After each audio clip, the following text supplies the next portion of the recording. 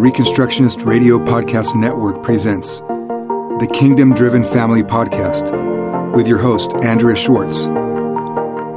This podcast will equip and empower you to help advance Christ's kingdom through God's primary institution, the family, building a home that serves Christ and His kingdom.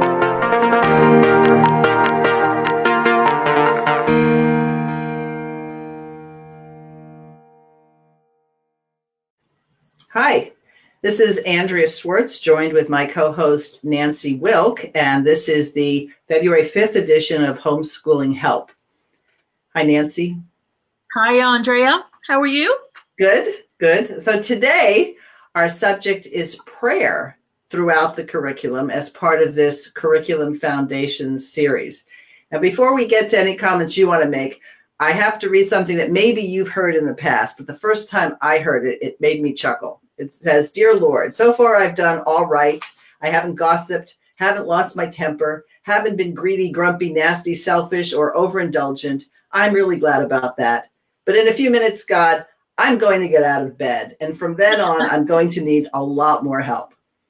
Well, I think that's probably the prayer of a lot of homeschooling moms. We have great plans. We wake up, maybe we're rested. Now, that's not always the case with homeschooling moms, but ready to face the day. And the best of intentions sometimes fall apart, by the time you're in the kitchen making breakfast or doing whatever. So prayer is an important part of life, not just homeschooling, but it's something that it's not so much that it's overlooked. I think it's assumed without really looking at what it is and why it's vital. So I'll let you have your comments right off the bat here.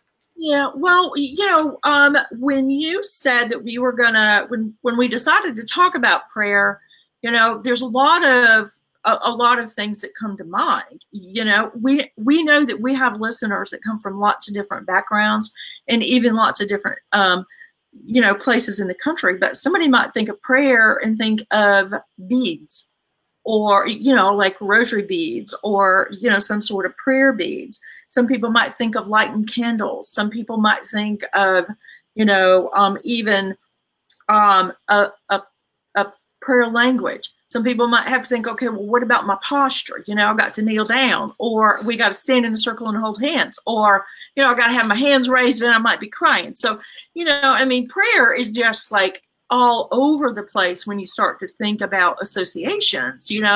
What is prayer really? And, so I think this is really an important thing. When I was a kid, I did not grow up in a Christian home. If we were Catholic, I went to Catholic school, but prayer was not something that happened in my house. It was an occasion for like Thanksgiving dinner or something. But I did have a friend, and when I would spend the night with her, there would be a prayer, okay? And it was, "Now lay me down to sleep." I see. Okay. Well, it was a while before I saw that in a Mother Goose nursery rhyme book. And I thought, is prayer a nursery rhyme or is nursery rhymes prayers? Right. So this is really an important thing. And it's so important that the disciples asked Jesus to teach them how to do it. Exactly. So you've covered, I don't know that you left anything out in terms of the different ways people can pray, at least under the banner of Christendom. Obviously, if you're talking outside of Christendom, there are other forms and whatever. But I think the simplest way to look at prayer, and I think it's important to simplify it because it's really very simple, it's communication with God. Mm-hmm.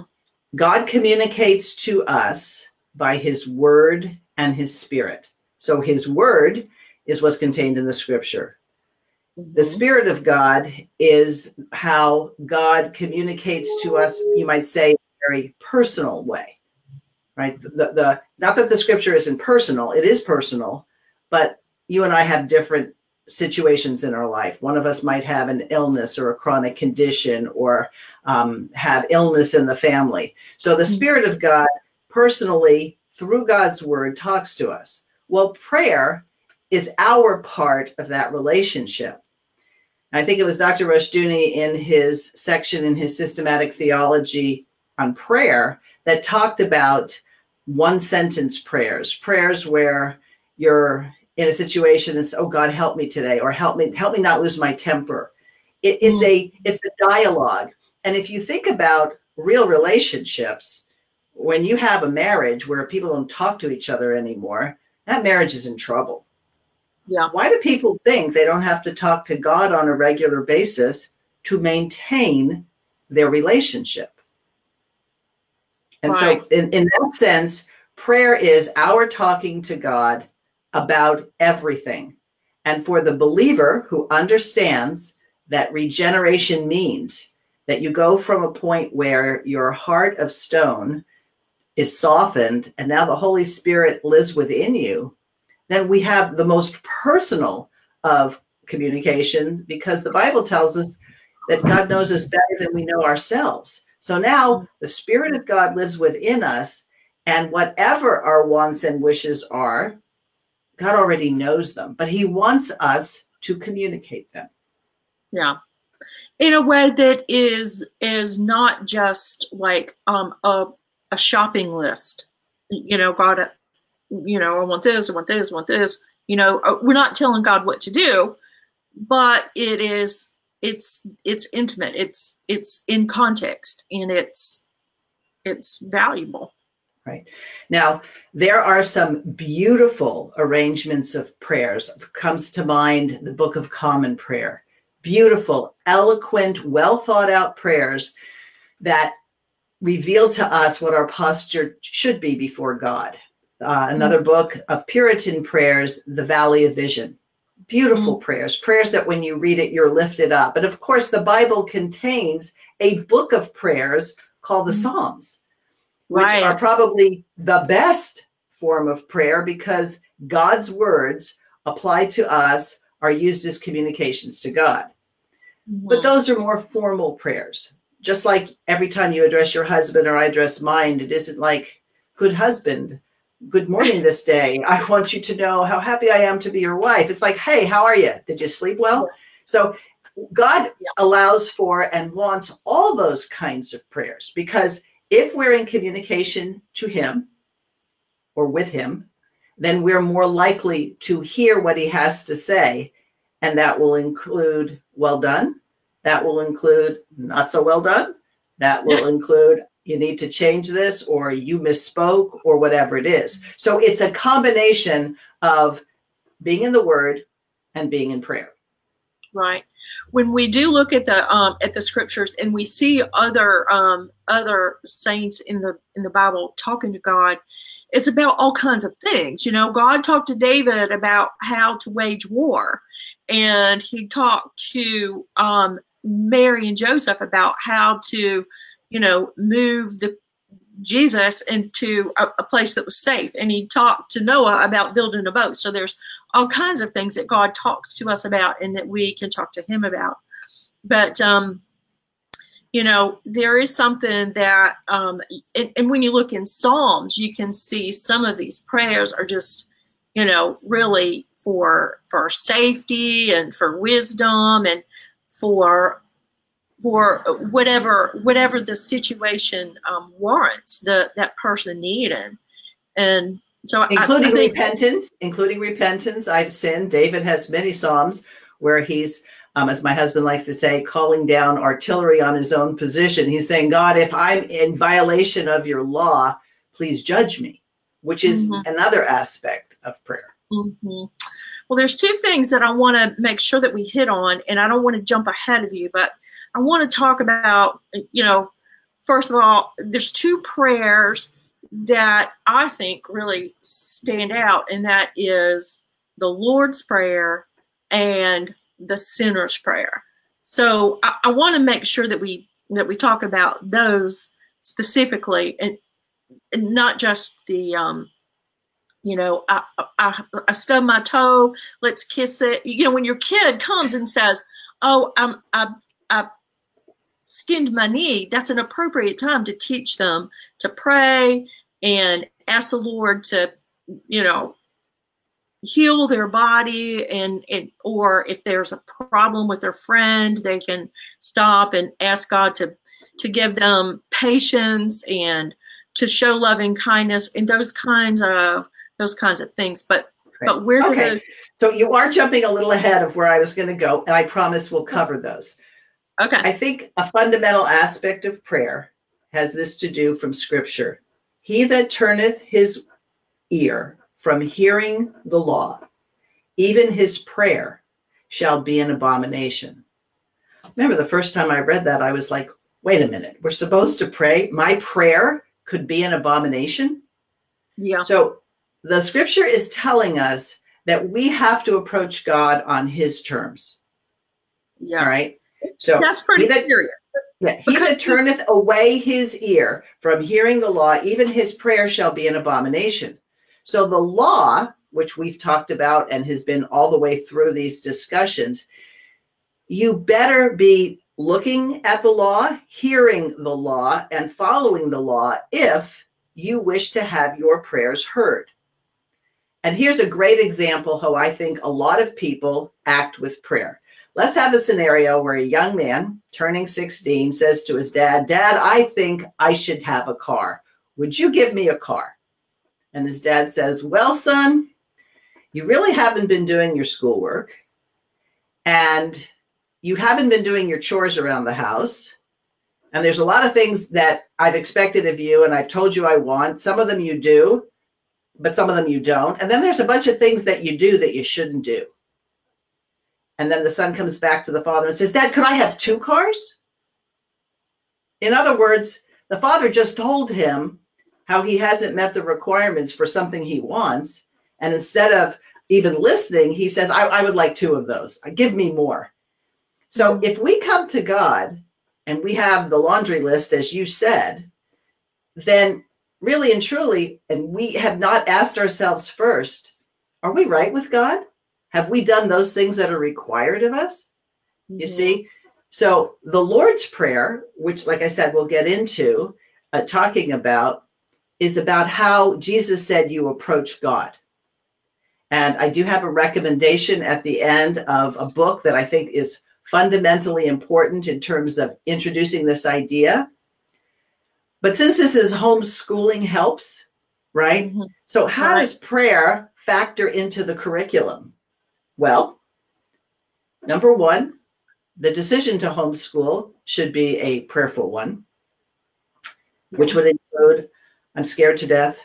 I'm not qualified. It might cost us money. What if somebody decides to challenge us? But this is part and parcel of talking to God and letting all your wants and wishes known.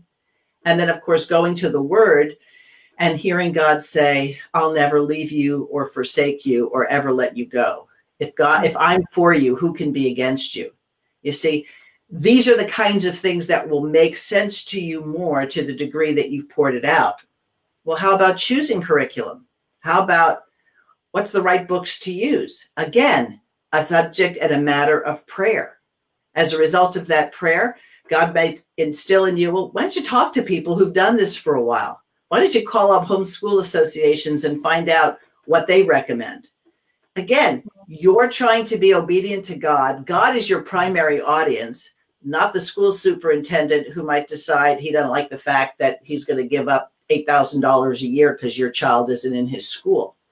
We have to be much more concerned with obeying God than we are fearing man. Yeah. How about outsourcing? I don't know about you, but I couldn't teach my children everything I wanted them to know. I wanted them to learn how to play the piano. I don't know how to play the piano. Right. So I had to prayerfully consider which of all these potential teachers would I use, right? And then how about the activities that you'll have your kids be part of? Should they be part of a youth group? What would be the benefit? How would it honor God? Should they be part of a sports team? Who's going to be the coach? Are you going to leave them there by themselves? You see, I can't imagine doing much of anything without prayerfully asking God for direction. And I think that's the most important aspect of prayer through the curriculum, more so than just, okay, we're about to study history. Lord, help us have a fruitful day at school. Do that, just like you should pray before meals. But your prayer life regarding this very important activity is basically saying, I'm acknowledging I'm not doing this alone. And please don't make me do this alone. I think that one thing that we need to consider, you said that if we turn a deaf ear to God's law, that our prayers are an abomination. And so a lot of people might hear that and say, well, I don't know anything about God's law. That sounds kind of legalistic. If you don't know what God's law requires, if you don't think about that biblically, then you can hear that word and think that it's just another pile of rules. And if we're just putting a pile of rules on, then that is legalism, and that's not just justice. That's not under the authority of God. And so we can easily say, well, I prayed about it, so we're as if we're good to proceed, instead of waiting for an answer or asking him for something that he's already said no about. If we don't know his law, then we sin if we proceed contrary to it. So, right. Well, we sin anyway, even if, in other words, someone who's never read the Bible and never had any sort of interaction with other people still has how God made him, so that he knows right and wrong. The Bible makes it clear. Everybody knows. Right. And those who know and disobey and remain in disobedience suppress the truth in unrighteousness. So there's no one, as the Bible said, without excuse. But let's talk about this legalism thing. Are we actually saying that God has no right to have rules? Are we actually saying that God has no right to make demands on our lives? If you're going to maintain that, then you've just made yourself sort of equal with God. And that, if we say, he who turns away his ear from hearing the law, when Jesus gave the two greatest commandments, actually, the answer was, what's the greatest commandment? And Jesus says, oh, there are two. So he basically corrected the questioner by saying there's actually two. There's one that's the major one, and then the second one is like it. So God just made that requirement to love him with your whole heart, mind, soul, and strength, and your whole being. Right. Well, if you think that's legalistic, well, okay. Sounds to me like God's being God. Yes. So it's like the accusations of racism or, feminism or sexism or this or ism. There's always an ism. And all those people want to reserve for themselves the right to determine for themselves right and wrong. Well, that is the sin of Genesis 3:5. So, but I guess what God is telling us in that passage of scripture is, folks, this is on my terms. And I love you enough that because you're sinners, I sent my son to die for you. But please stop telling me what to do. Stop asking for the second car when I've made it abundantly clear to you that you haven't fulfilled the requirements just to live here, let alone to have a first car. Yeah, we haven't done the first thing that he's told us to do, much less the second or third and fourth. So don't keep asking if you're not already doing what he's already told us to do.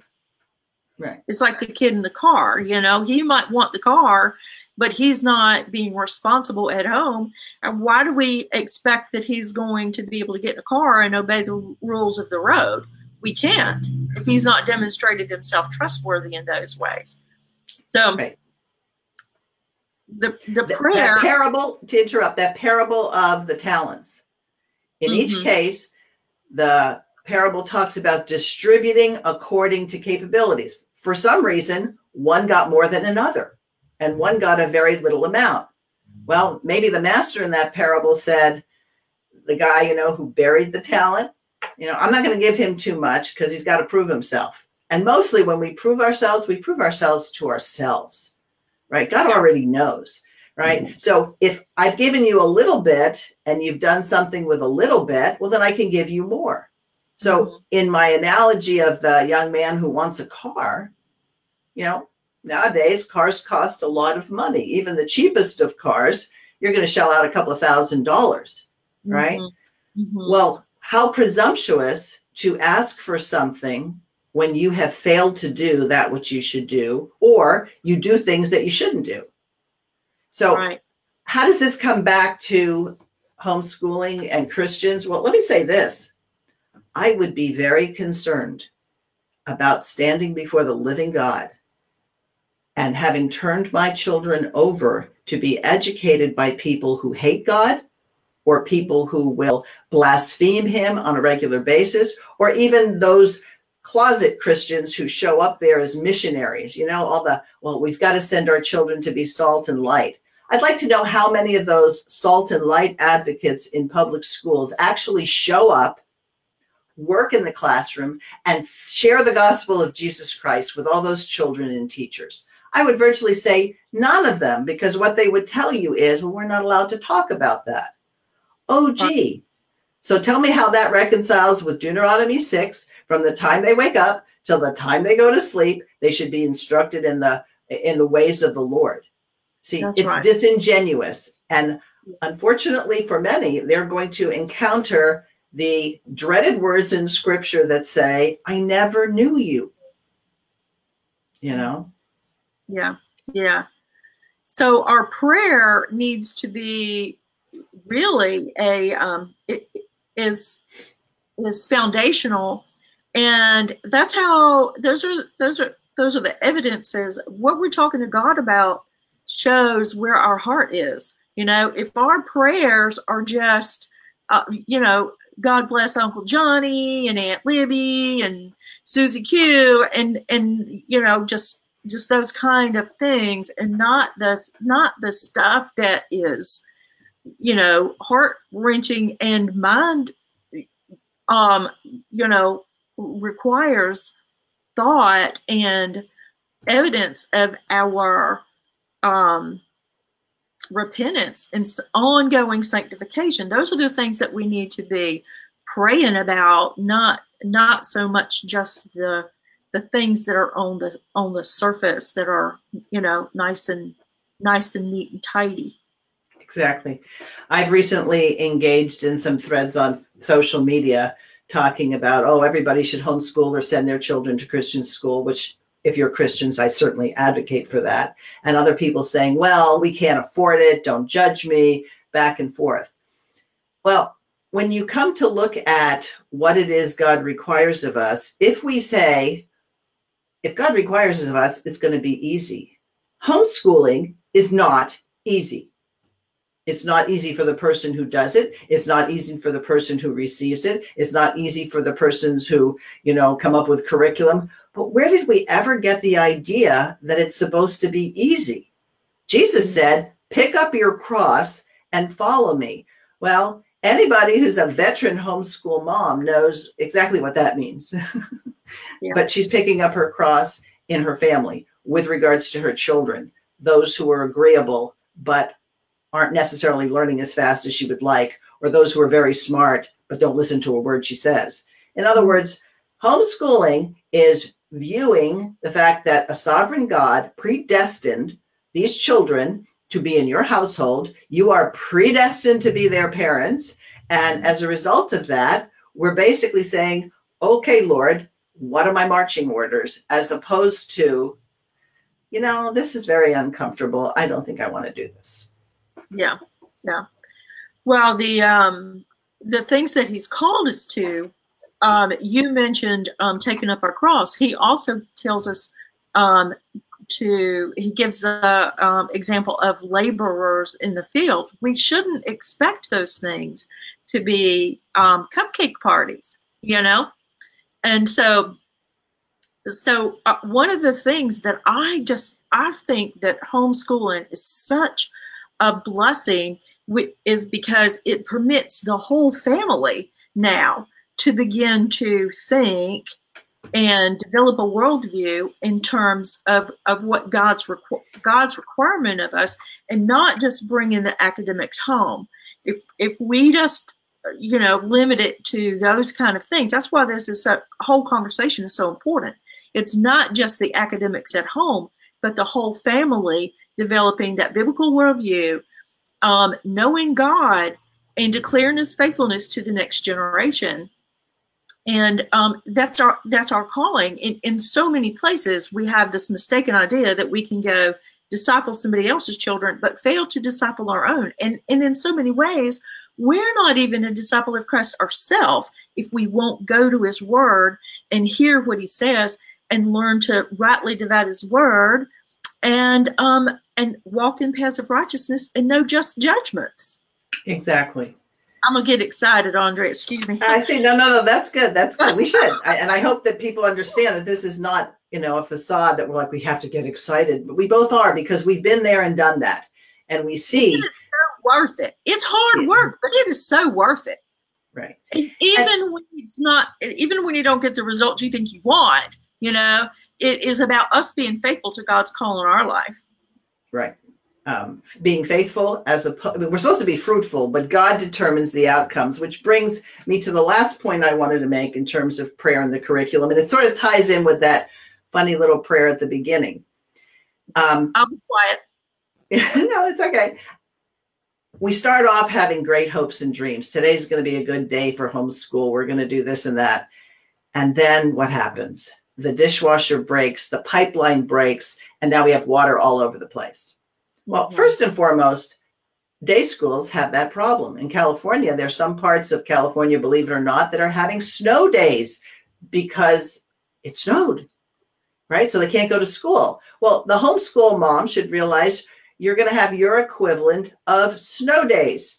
Sometimes they're broken dishwasher days or, any number of things. So baby's you have a cutting plan, right? Yeah. Little baby's cutting the teeth, whatever it is.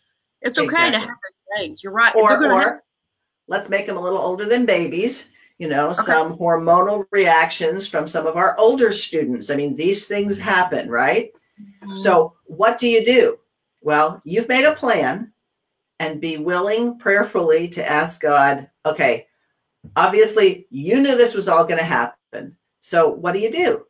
So be prepared for those things, because we talked earlier about providence of God. Well, that's an attribute of God that we can mimic in a sense of being providential. So, if something happens where you have to go take care of something, there's a video to put on for the younger ones. But what I like to think we need to call a plumber. If you've been training your children, then you can say to an older child, okay, get on the phone, look up Yelp, do whatever, get us a plumber.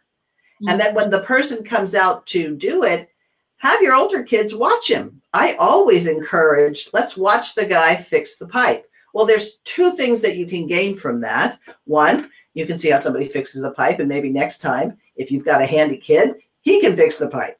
All right. But also it gives them a chance to see what kind of things people do to make a living. And so who's to say that that's not more educational than getting through those 5 pages in your math book? You're right. That reminds me, when I was homeschooling my son, he was really handy kind of guy, and but not so much of a reader. He learned how to read, but one of the things that we had on the side, I kept a notebook, and we called it home repair and improvement. And whenever any of those kind of things happened, we would just make a note of it and keep track of the hours, and so it became part of, we learned to document that as part of his schooling in preparation for life. Yeah, maybe that's how Mike Rose started with his dirty jobs. Who knows?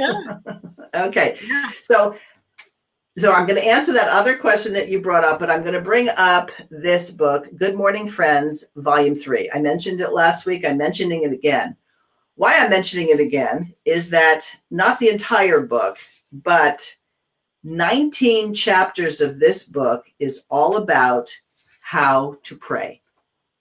And I just recently went through it with my husband as our morning devotions. And, you get to a point where you think there's nothing new I can learn. I've been doing this for a long time. Well, we were so blessed by it that we both made a decision, even though we usually go on to other books for our devotions and such. He's like, can we do this again? And I said, well, we'll come back to it, but we're not going to do it again immediately, but it's that good.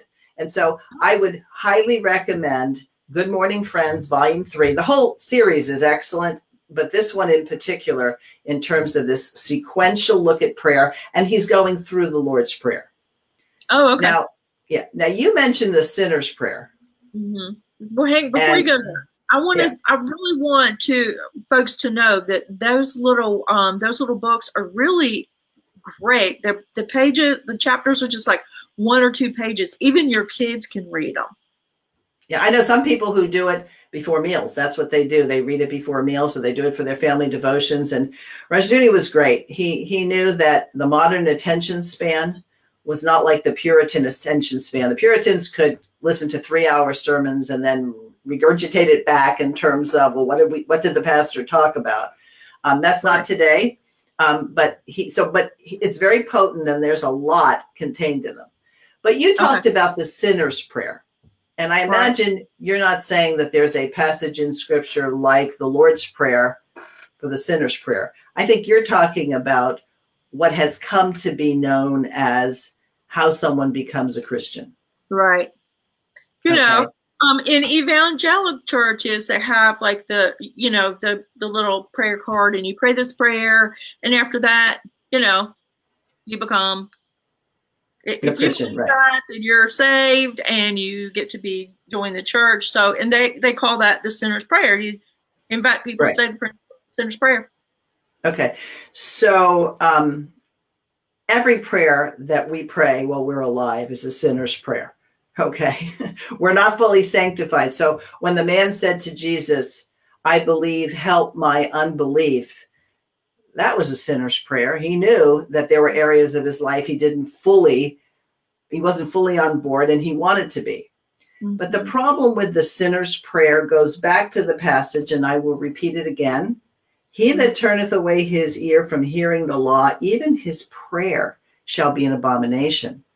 So maybe, just maybe, and it's really more than a maybe, what should be happening is the law is taught, God's requirements are taught, we understand sin, that means doing things we shouldn't do and failing to do things we should do. And then God is the one who stirs our heart, and we say, I don't want to be disobedient. Now, first of all, it doesn't come from us. It doesn't come from us. It comes from God, right? Mm-hmm. But then the truly repentant person coming to God in prayer has confidence and should have confidence that God hears him, because we must approach God on his terms. That's why the very first lines of the Lord's Prayer is, Our Father, who art in heaven, hallowed be thy name. Thy kingdom come, thy will be done. That's the law.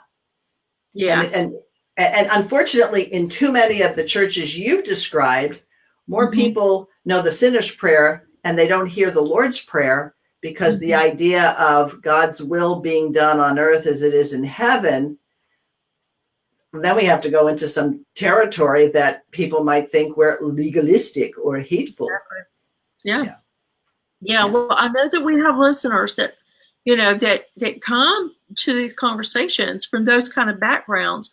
And so I think that we really need to be really be careful and properly learn to present God's word in his truth, because otherwise we're not loving God. We're preaching a false gospel, and we don't want to be guilty of that. So this is very important for us to know and to take the time in our families to re-educate ourselves and to develop our own biblical thinking, and not just settle for those church traditions that we talked about before, like the beads or the candles or stand up or sit down or whatever, but to really know what God's word says, so that we're not praying or teaching our children contrary to that. Exactly. So, as usual, I suppose we could talk for hours on this subject. I hope we whetted the appetite of people to realize that it may be more important to approach homeschooling foundationally before you get all worked up about having all the right materials, that the right materials are things that will be God-directed. If you truly say, this homeschooling activity is part of my being obedient to seeking the kingdom of God and his justice and his righteousness, and knowing that everything else, all the particulars that we've talked about, will come. Yes. Amen. Well, thank you, Okay. friend. All right. It's been a pleasure. Next week, we're going to talk about the controversial word post-millennialism. We're going to talk about a foundational principle of the curriculum is this thing called post-millennialism. And if you don't know what that it is, well, then join us next week. Next week. I can't wait. All right. Bye-bye. Bye.